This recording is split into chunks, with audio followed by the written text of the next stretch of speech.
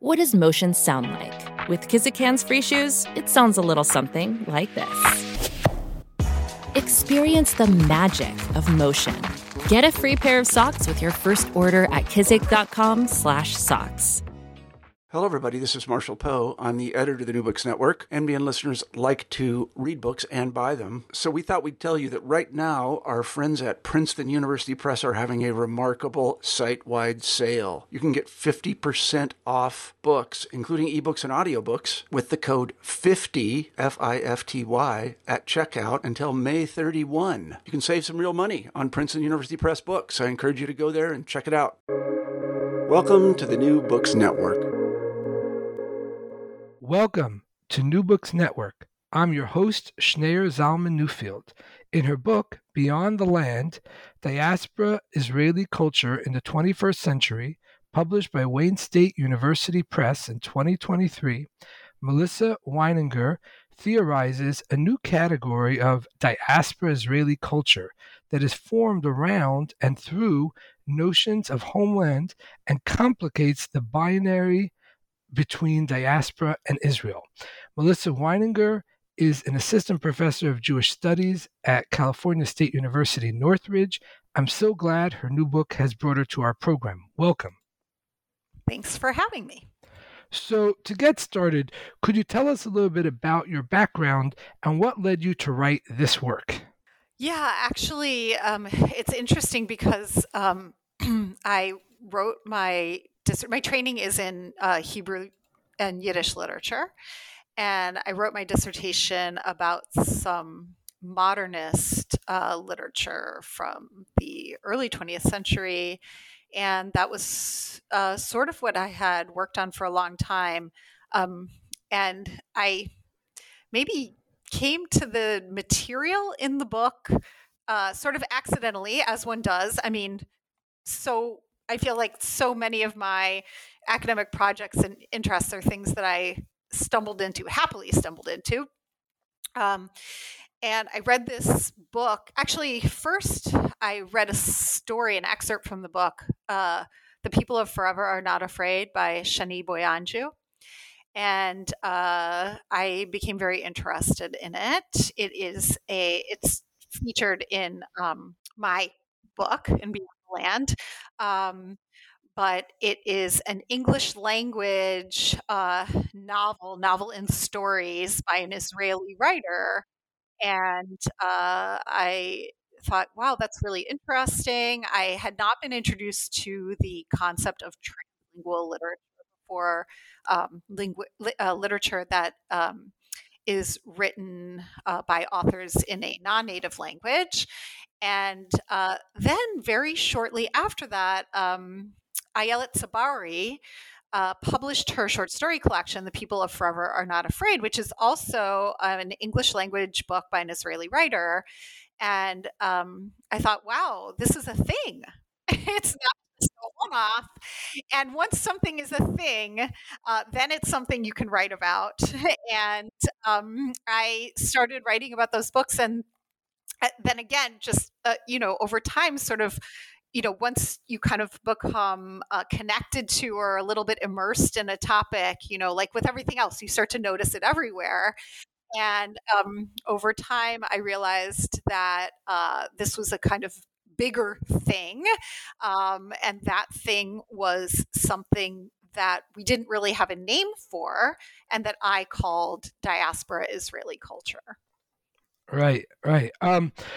Speaking of which, could you describe the scene from the Israeli sketch comedy show Hayehudim Ba'im, The Jews Are Coming, with which you begin your book? Yeah. By the way, I love how you pronounce it with the Ashkenazi accent, because it's so actually it goes along with the topic of what we're talking about today, because it's so antithetical, the Zionist ethos of Hebrew pronunciation, right? As over and against, diasporic Hebrew pronunciation. So I love it. I'm going to call it Hayehudim Habayim from now on. I should just say, as someone who grew up in the Hasidic community and then left it, I'm working very hard to make my Hebrew a little less Hasidic and a little more sort of quote unquote mainstream. Oh, But I'm sorry to hear that because I think it's great, and I think pronouncing it with the diasporic pronunciation is perfect, actually. Um, this is for those who don't know, by the way, this is a great show, which unfortunately, if you're an English speaker in America, you can't see very much of it. However, if you go to YouTube, type in "The Jews Are Coming," there are a few sketches that have been subtitled in English that are available on YouTube. Although in the last few years, their copyright protection or something's gotten a lot tougher, and so it's hard to find them. But this is a Israeli sketch comedy show that you might compare to like Saturday Night Live or something, except that its topics are Jewish history, biblical stories, and Israeli history for the most part. And the sketch that you asked about it sort of opens, with this kind of soft music, and it's all the biblical sketches, the sketches about biblical stories, open with a voiceover. A deep voice that sort of sets the scene, and it says, gives the year before the Common Era, with these, Jews sitting by the banks of the Euphrates in Babylon, of course, where they've been exiled right after the Babylonian exile. And it sort of begins with some of the words of the Psalm, right, by the rivers of Babylon.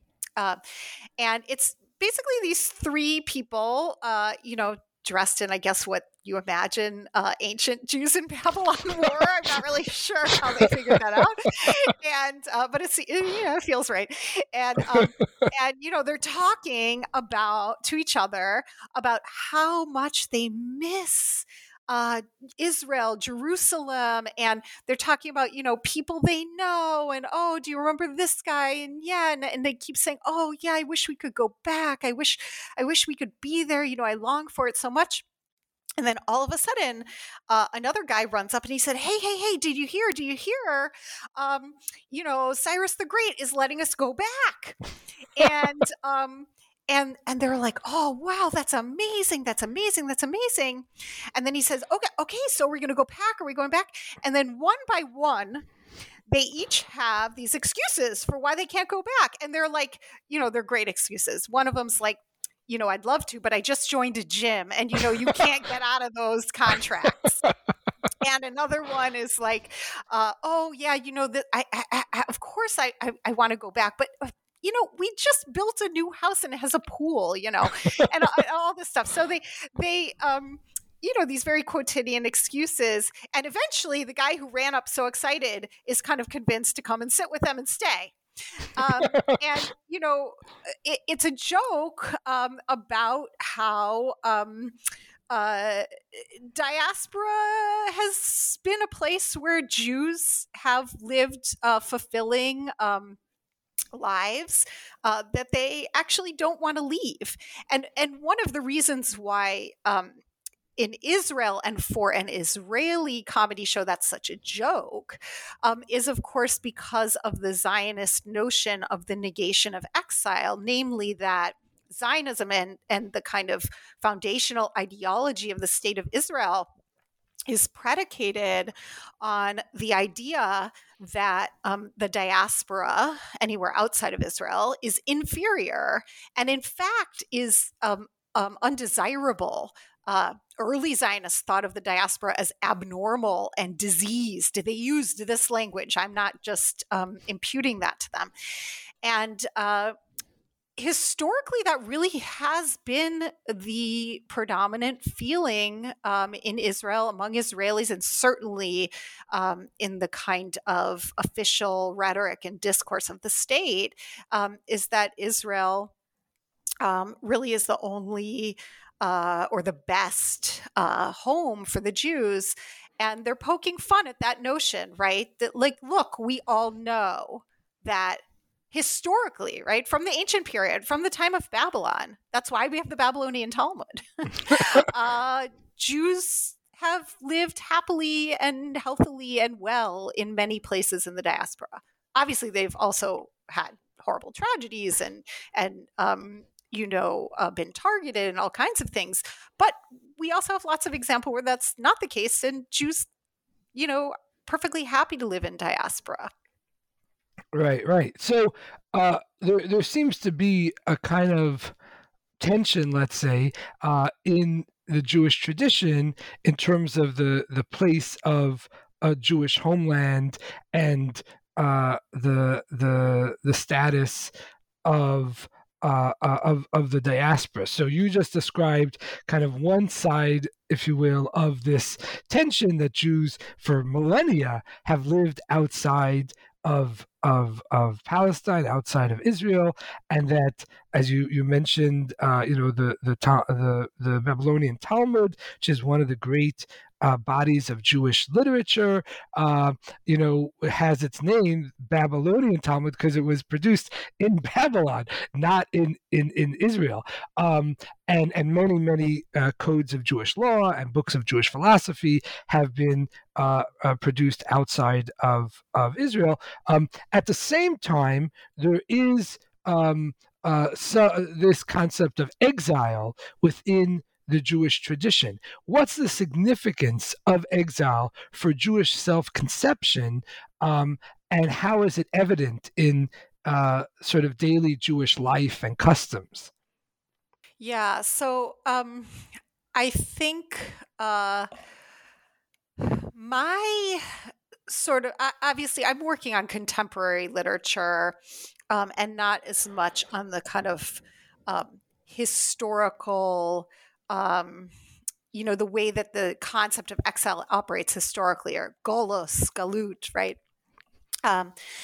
However, in thinking about my book and the topic of my book, I think maybe the most relevant context to put this in is, again, the context of Zionism, which really did conceive of diaspora as exile in the negative sense, right? With all that comes with it.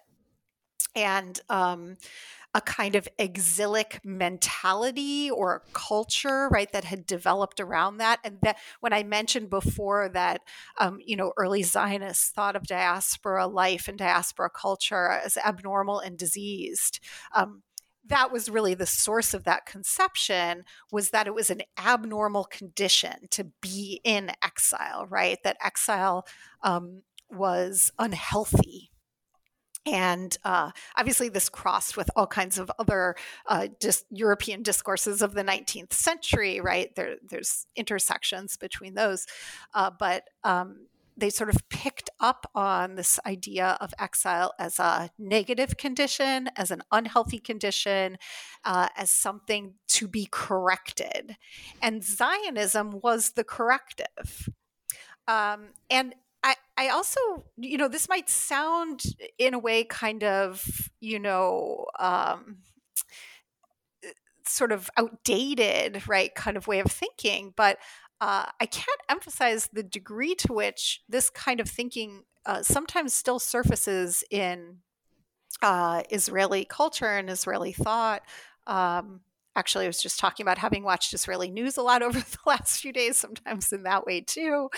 One example, which I do include in the book, is that some years ago, and these actually you can find on YouTube, the Ministry of Immigrant Absorption produced some advertisements that to me seemed directed at Israelis living in the diaspora.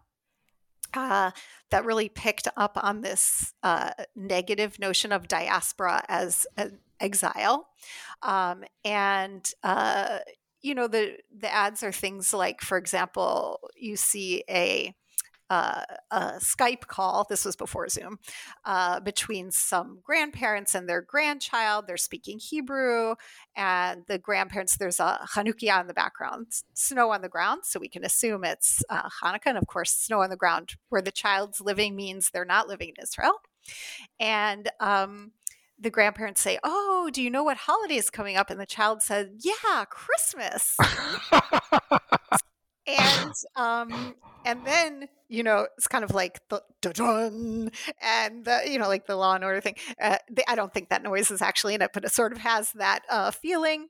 Screen goes blank, and there's a voiceover that says, they will always be Israeli. Their children will not, and this idea of, Christmas, this kind of Christian boogeyman, this assimilationist boogeyman, again, the perils, again, of exile, right, that can be corrected or avoided simply by, in this case, for Israelis living outside of Israel, returning to Israel.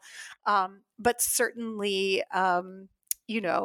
that is the kind of the negative valence that's attached to diaspora, is this kind of exilic diaspora as an exilic condition that can be corrected with immigration to or returned to the land of Israel and the state of Israel. Right. And you kind of touched on this before, but just to give you a chance to elaborate, you write that the elevation of homeland, Zion, Jerusalem, the land of Israel, over diaspora is a modern phenomenon. What do you mean by that? I mean that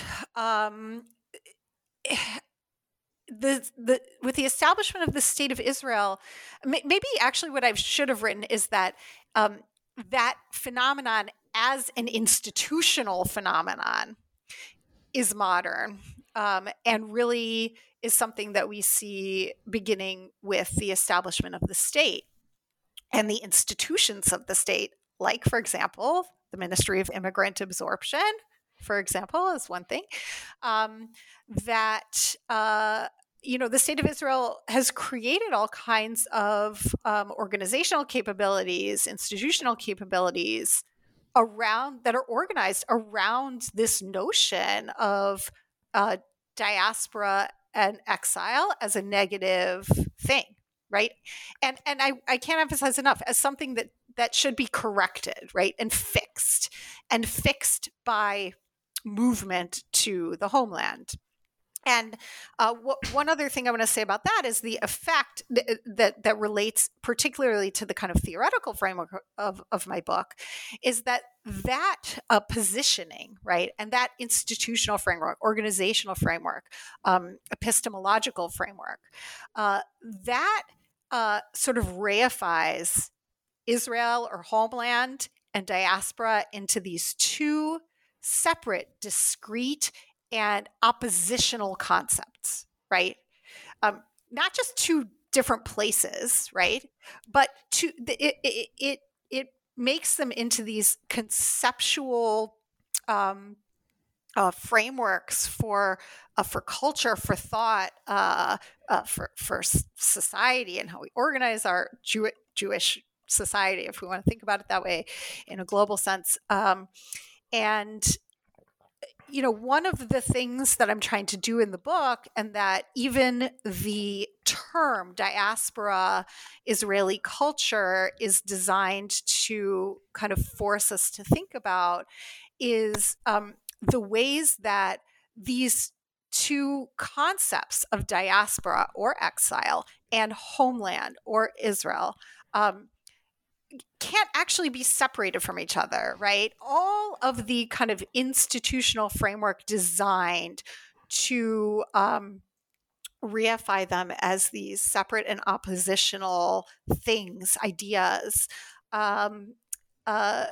is really obscuring something much more powerful, which is that diaspora and Israel have always been, as we see in that sketch from Hayudim Bayim, right, and still are implicated in each other, influences on each other, inseparable from each other in so many ways, that I think is a much more productive way for us to think about them, and also produces much more nuanced, useful kind of ways of thinking about the politics of these two ideas and also these two places, right? Because there is as we've of course seen in the last week, a really urgent kind of field of political discourse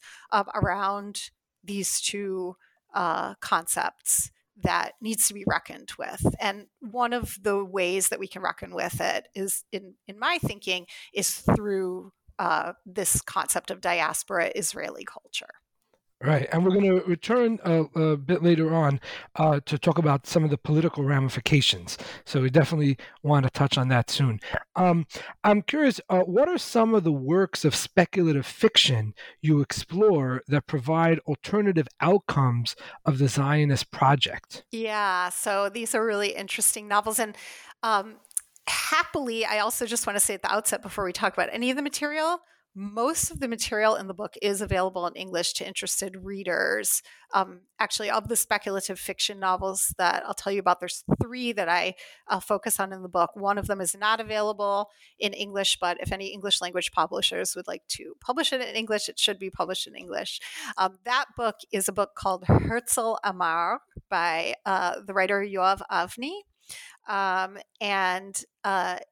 That translates to Herzl said. Herzl refers to Theodor Herzl, who was the kind of founding father of Zionism and Zionist thought and in the 19th century. And that book postulates a world in which a state of Israel exists, but it does not exist in the biblical land of Israel.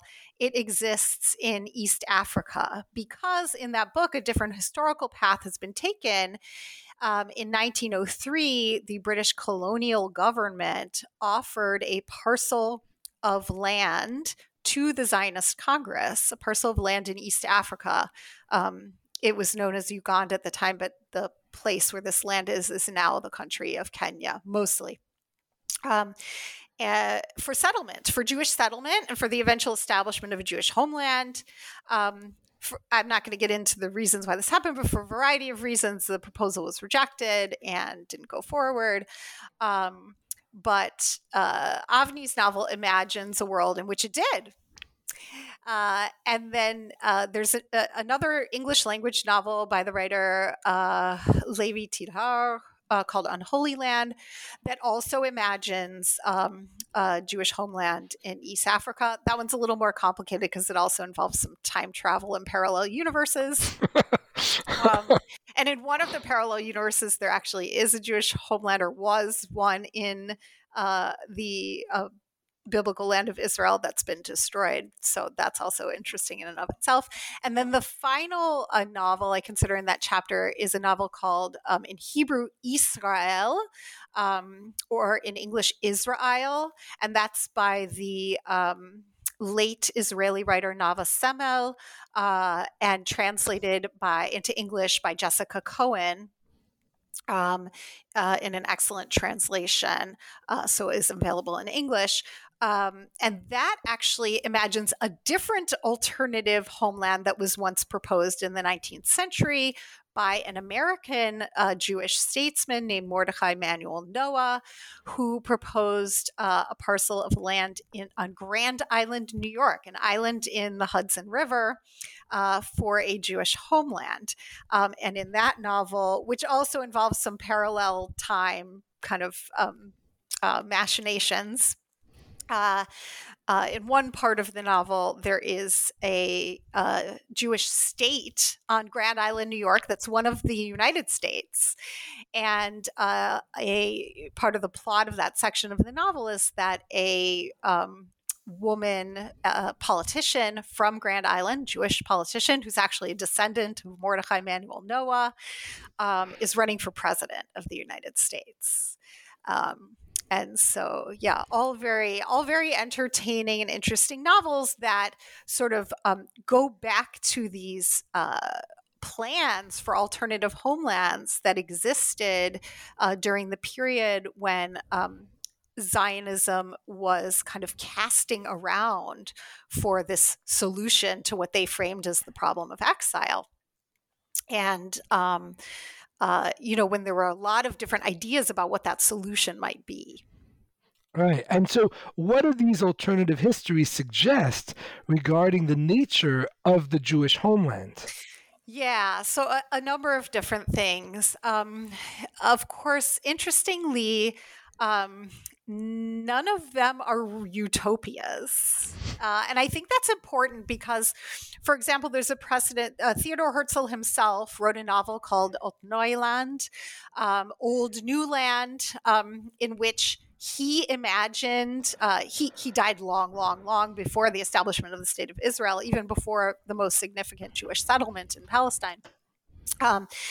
But he imagined a future Jewish homeland in Palestine that was this utopian paradise. I mean, we can argue whether it actually is utopian or not, because, there's he was also immersed in the politics of his time, but he tried to sort of create this technological, egalitarian utopia, or Jews and Arabs live in harmony together, and all this stuff. And so, the sort of precedent, I think, at least in Jewish literature, right, for thinking about alternative homelands is utopia. And these novels are not utopian. In fact, in many of them, maybe in all of them to a certain extent, the kinds of problems that political problems, social problems that we find in our own modern day state of Israel are reproduced in the societies that are imagined there. So, I think one of the things that can tell us is, look, these problems would have existed wherever we are, right? These are post-colonial problems. Wherever the Jews were going to settle was going to be in a land in which, there's no empty land, right? There are indigenous populations in all of these places. And, we would have faced the same issues wherever we went. I think that's one thing we might take away from it. Right. Oh, sorry. Could you briefly describe Ruby Namdar's novel, The Ruined House, and Maya Arad's novella, The Hebrew Teacher? Yeah, these two are actually quite different, but they have in common that they're both Hebrew novels written in the United States by writers who make their homes here. Ruby Namdar's novel is about an American Jewish college professor who begins to have what appears to be like a nervous breakdown of sorts, and has visions of the temple in Jerusalem appear to him in New York, the temple, and then eventually its destruction by the Romans. And so we have this actual quite literal mixing of, Zion or homeland and diaspora, where there's sort of these rips in his visions, at least, these kind of rips in the space-time continuum. And all of a sudden, there's Levite priests walking down the streets of Manhattan and things like that. And right. And then Maya Arad's novella is a bit different. And I should also note that this novella is the one I primarily focus on in the book, but Maya Arad has written many books. She's been living in the United States for decades, and she's written many books that touch on American life and American Jewish life. A lot of her books are set in the United States. And but this book is interesting. It's titled The Hebrew Teacher, and it's really about questions of language and also this politics of Israel and diaspora, which come up in the novella. And it centers around a Hebrew instructor at an unnamed Midwestern university whose classes are becoming less and less popular, who's sort of doubting her place in the world as the politics of Israel and diaspora change, and fewer diaspora Jews want to take Hebrew, for example. And she begins writing a memoir. And so the first words of the novel are actually in English, because she's sort of trying to decide whether she writes her memoir in Hebrew or in English, right? Where is she positioned with regard to her Israeliness, now that she's spent so many decades outside of Israel, even though she's immersed in, the language and culture of Israel in a very real way. So, yeah. Right. And what do Namdar and Arad's works say about the Jewish diaspora and its links to Israel, as well as the survival of global Jewish culture? Yeah. So, to me, the most interesting thing about these books is, and this is true in a sort of inverse way for the translingual English literature that I discuss as well, is the question of language. And because Hebrew, of course, has really been inextricably tied to the Zionist project, and since the establishment of the state, to the state of Israel. Um, Not just Hebrew, but Hebrew culture as a mode of establishing a specifically Israeli culture that, again, is in contrast to and is in contrast to diaspora Jewish culture. I mean, we could go back even to the pronunciation issue that I noted at the beginning of our conversation, right? Israeli Hebrew pronunciation was chosen very consciously to be different than Ashkenazi Hebrew pronunciation. European What Hebrew, European exactly? pronunciation of Hebrew. Exactly. Ashkenazi, right? Your European diasporic pronunciations of Hebrew, because it was going to be a new language, a new culture that was a Hebrew culture. And so, even just to write a book in Hebrew, a novel in Hebrew that's set in the United States, right, where theoretically the people speaking in the book, even though it's written in Hebrew, they're speaking in English, right? In both of these books, we have elements of American culture kind of translated into Hebrew. In Ruby's book, there's a lot. There's like kind of classic American show tunes, for example, that he translates into the Hebrew because, they're things that the character's grandmother sang to him when he was young. And in Maya Rod's book, we find something interesting that you don't find very much, which is, American Jewish characters using Yiddishisms, which are so common in American Jewish speech. But something that was really consciously kind of eradicated from Jewish speech in Israel in favor of Hebrew. And so, I can't tell you how many times I've been surprised when I've been in Israel when I use a word that's common in Jewish culture in America that's obviously a Yiddish word or derived from Yiddish. And Israelis are like, I don't know what you're talking about, you know? Uh, and I'm like, what? How is that possible? But it really is true, right? Hebrew was really meant to kind of just pave over all not just European Jewish culture and languages, but also the cultures and languages of Jews from around the world. Right? It just happened that the sort of founding fathers of Zionism were themselves Ashkenazi, and that was and often still is the kind of dominant subculture in Israel. But so the very way that Hebrew is used in these novels creates a kind of challenge to that idea of Hebrew as this sort of exclusively, Israeli language. And by the way, one other thing I'll say about that that also comes up later in the book is that one of the things this does is sort of force Hebrew to contend with the fact of its origins in the diaspora. That's another thing that was paved over by early Zionists, by the state of Israel, is that Hebrew is not an indigenous language to Palestine or to Israel. Hebrew is a European language. Hebrew, modern Hebrew, that is. Modern Hebrew was developed in the literature of European Jews, in the cafes of the great cities of Europe in the 19th century. And it came to Palestine with Zionist settlers.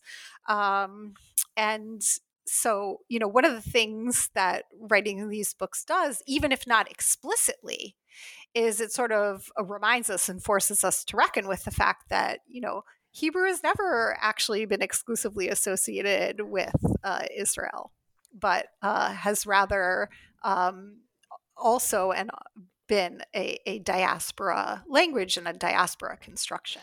Yeah. Right. And you touched on this before, but could you just clarify a little bit? What exactly is translingualism and how does it show up in Israeli literature? Yeah, translingualism is the phenomenon of literature that's written by authors writing in a non-native language. And in my book, I look at some translingual English works of fiction by Israeli writers.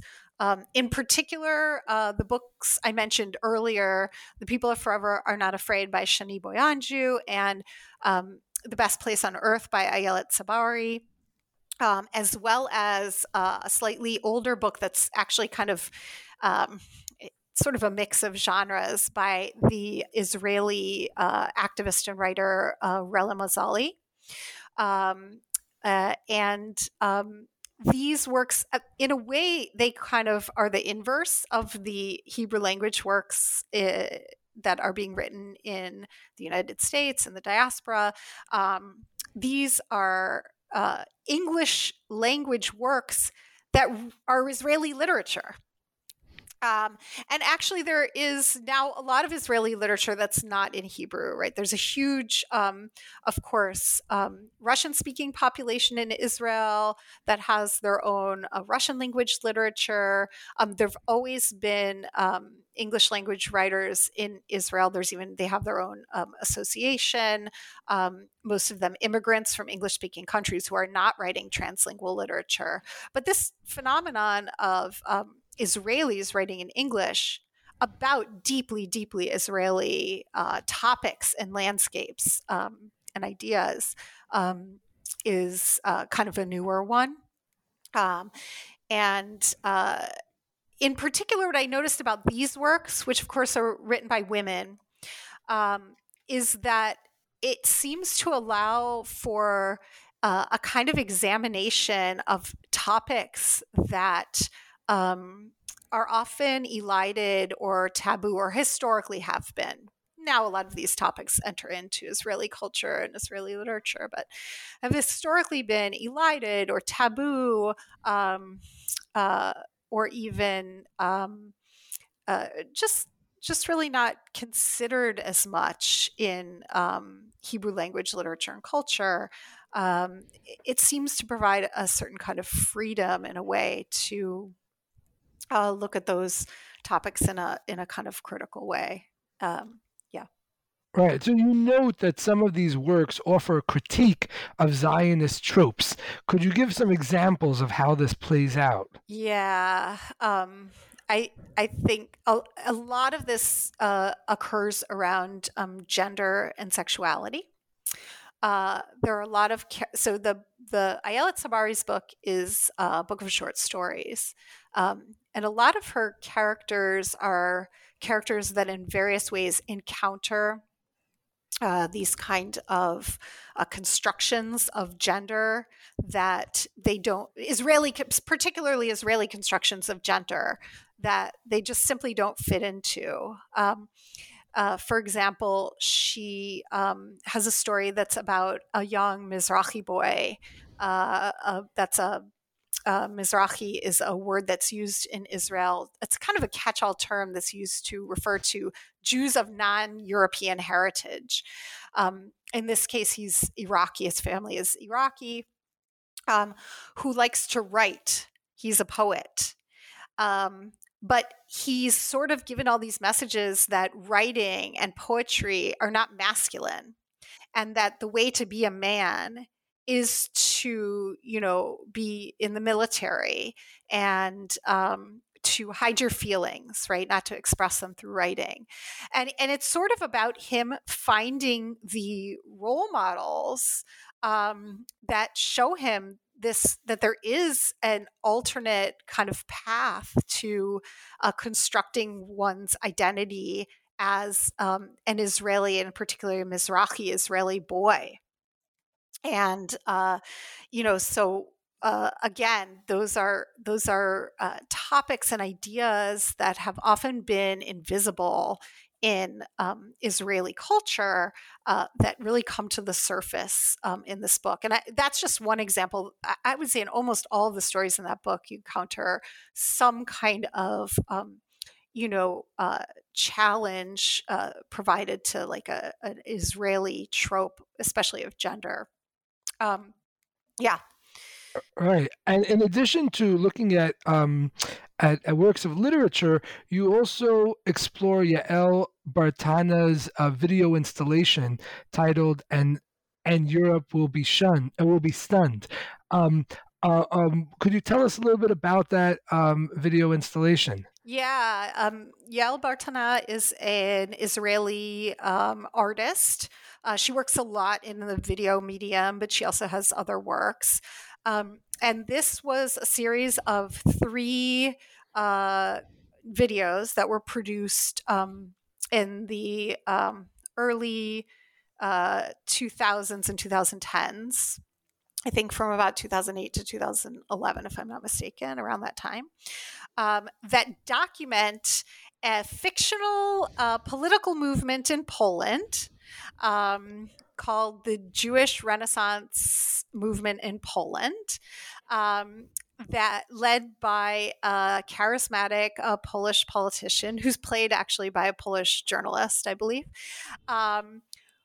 And their political program calls for the return of Jews to Poland as a mode of healing, which is complicated and problematic in and of itself. But in particular, the second video is very interesting because what it documents is the settlement of a group of Israeli Jewish pioneers in Warsaw, in Moranov Square, which actually it was made before the Polin Museum stood there. So now I'm not even actually sure the little piece of grass on which they can construct their kibbutz is still there because the museum was built afterwards. But they come into Warsaw and they build what is like essentially a little kibbutz in the middle of Warsaw, Moranov Square, which was the historically the Jewish neighborhood before the Shoah.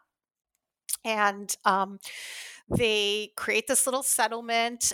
They have a flag. This is the JRMIP, the Jewish Renaissance Movement in Poland, have a little flag that combines both the Star of David and the Polish eagle. All the videos are fascinating. I'm pretty sure the first one is available on her website.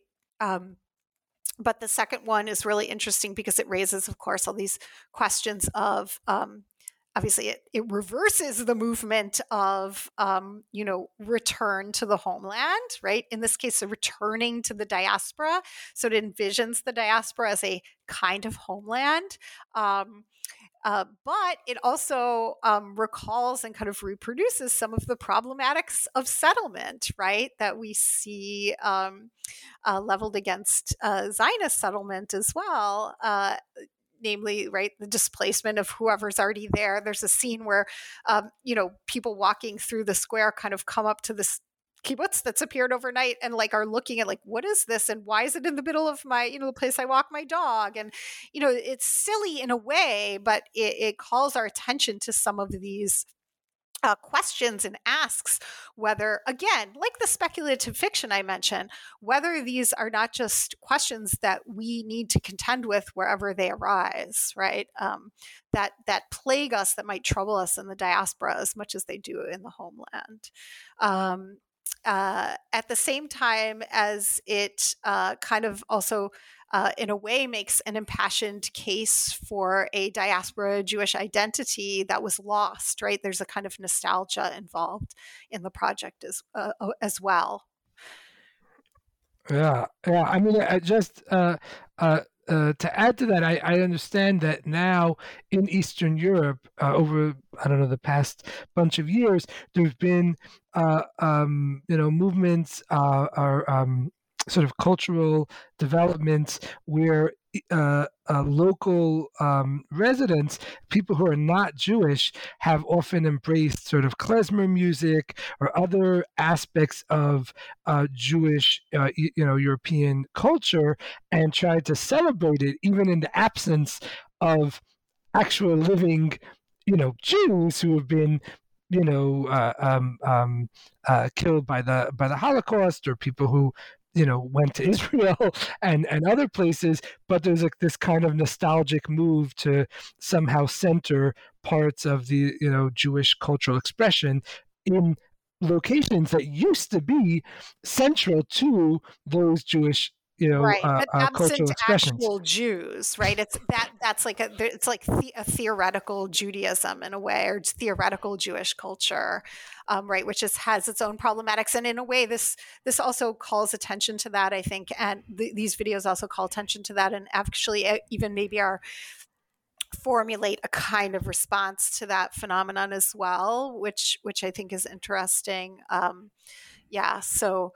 If you go to a few years ago for a conference, I was in Warsaw and Krakow, and there's a whole section of Krakow in the old Jewish area of Kazimierz, where there's just a kind of street full of restaurants that they have klezmer bands come and play, and they have like Jewish food, some of which was totally unrecognizable to me, even though that's essentially the area where my own roots lie, and I thought I knew what Ashkenazi Jewish food was, but it also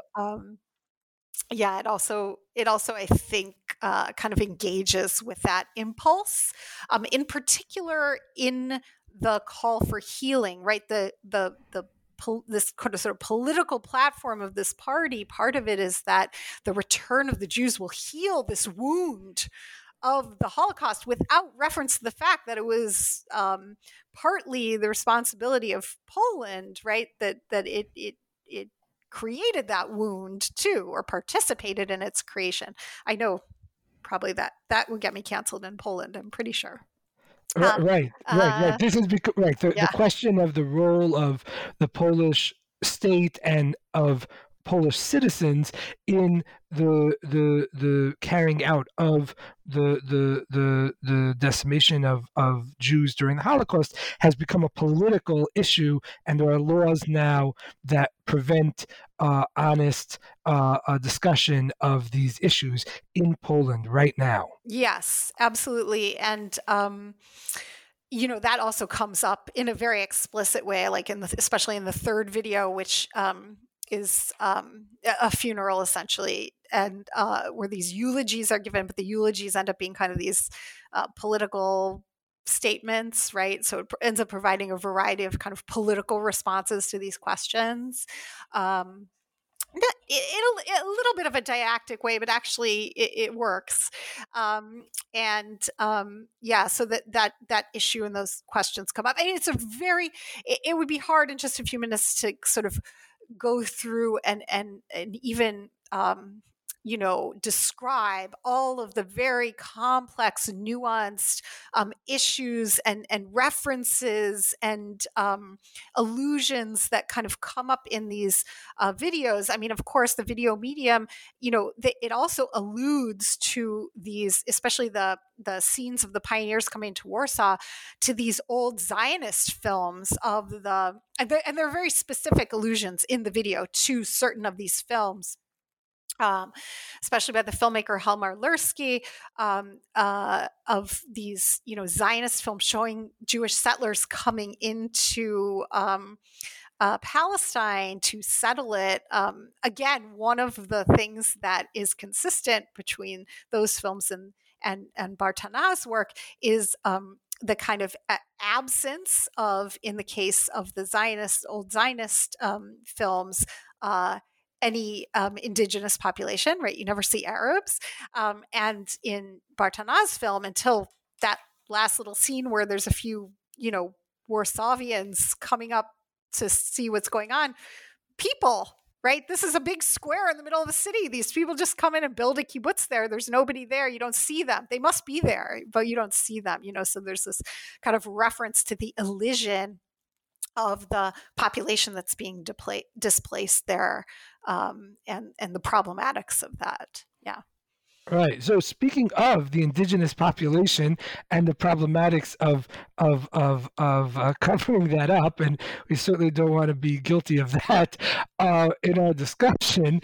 Could we shift gears a little bit and talk about the relationship between the kind of expansive vision of Jewish belonging articulated in your book and the ongoing treatment of Palestinians in Israel-Palestine? Yeah. So one thing I'll say, and we didn't touch very much on the last chapter of the book, which is about a group of Israelis in Berlin who are trying to create a culture of what they call diasporic Hebrew, which really specifically references some of the things I've mentioned before. And that is really an explicitly political project that is actually designed to make some of these connections that I've noted are sort of elusive and subtextual in a lot of the work that I study in the book. They really want to make those explicit, and those activists in Berlin, writers and scholars, artists and performers, have tried to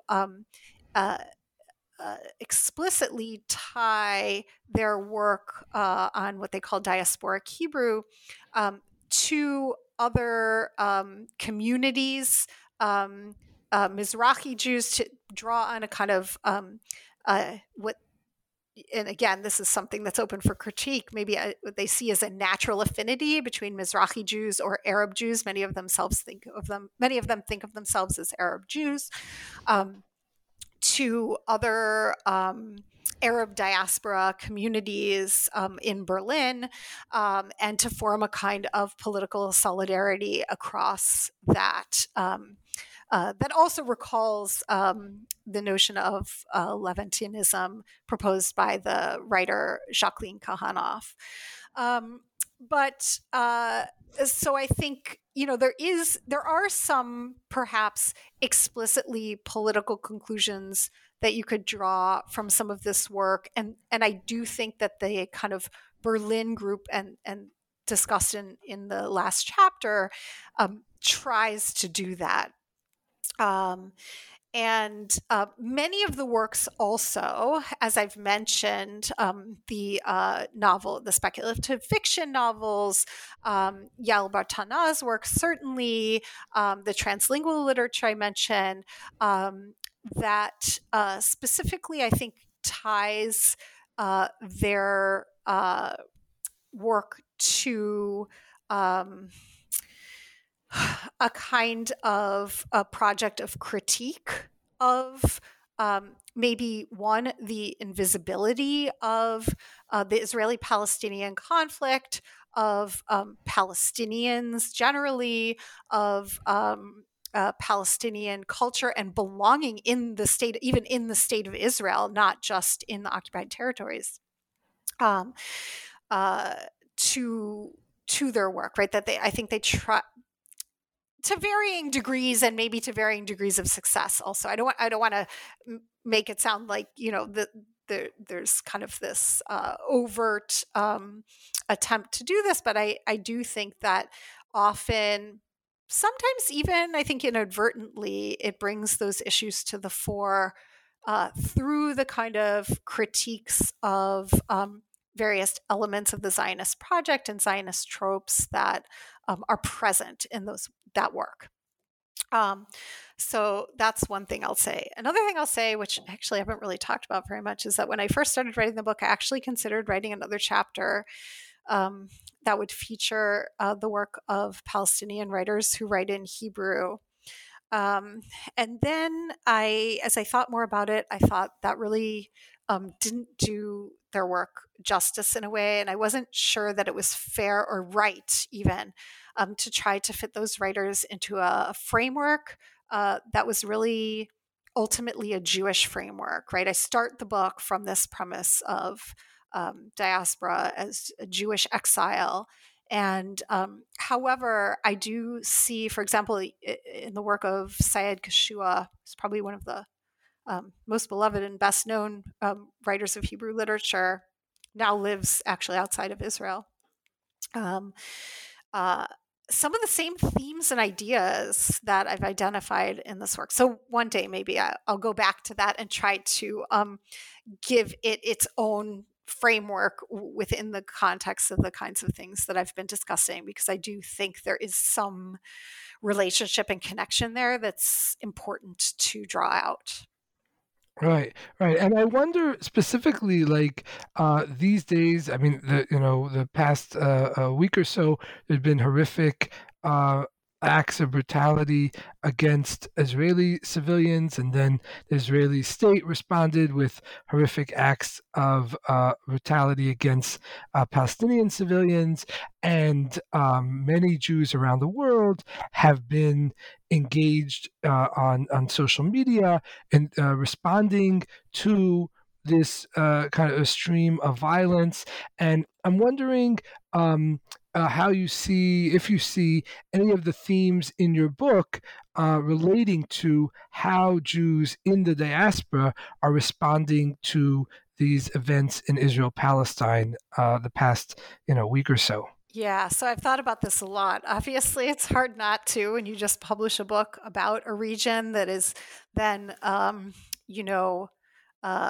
of course, first of all, suffers terrible attacks and losses, and is also kind of plunged into a kind of chaos, right, at this point. And I thought really of two specific things in my work that I think can help us, think about this. And I'm kind of, I'm like a reluctant optimist, maybe help us talk about it, because one of the things I've really noticed, and I've experienced this myself, is, obviously people are hurting, but it always happens around this issue, a real tendency to attack each other without listening, and almost a need to attack as a response. And so two things I would say. One is that all of the work that I consider in my book is work that in various ways and various means and with different kinds of political orientations imagines a different present and therefore a different future. And I think, it really points to the way that in times like these, literature, art, culture can be really important and a guide to us, a comfort certainly, but also a guide because it's the realm of imagination. And I think one thing that we know is that clearly whatever we've done, whatever we are doing, is not working, right? It continues to result in this kind of violence over and over. And I guess my hope would be that, looking to this, to literature, to art, to film, to all of these, popular culture, which I also talk about in the book, is an avenue or a vehicle for imagining something different for ourselves and something better. And I do think that this work in particular provides some specific ways and modes of doing that, right? It helps us to move us out of the kind of ruts in our thinking that we're in. And that brings me to my second point, that idea that we're kind of stuck in these ways of thinking, and particularly in binaries, right? The binary that I mentioned in the beginning, the way that Israel and diaspora have been constructed is this oppositional binary where as if there's these two, again, antagonistic notions. And, when you scratch the surface a little bit, again, you see that that's not the case. And it's actually never the case, right? That's what it reminds us. It's never the case that two ideas, two concepts, two things are always oppositional and antagonistic. And, even the phrase that I use, diaspora Israeli culture, which I explained in the introduction, reminds us that you can hold two ideas in your mind, in your heart, in your head at the same time, right? Even two ideas that you've been told or taught or have been constructed as discrete and oppositional. Again, we can imagine and we can rethink the ways that those two ideas actually do meet and do touch each other and do impinge upon each other, influence each other. And I think that that's really, really important, both in terms of how we speak to each other about these issues that are so divisive and complicated and tense and hard. But also, again, about how we imagine something different. Right. Well, on that, as you say, sort of potentially optimistic note, we will end it for now. Thank you so much for taking the time to share your thoughts with us today. Thank you. I really enjoyed it, and I really appreciate the chance also to get to relate my work to, current events. That concludes our program. Thanks for listening, and have a great day.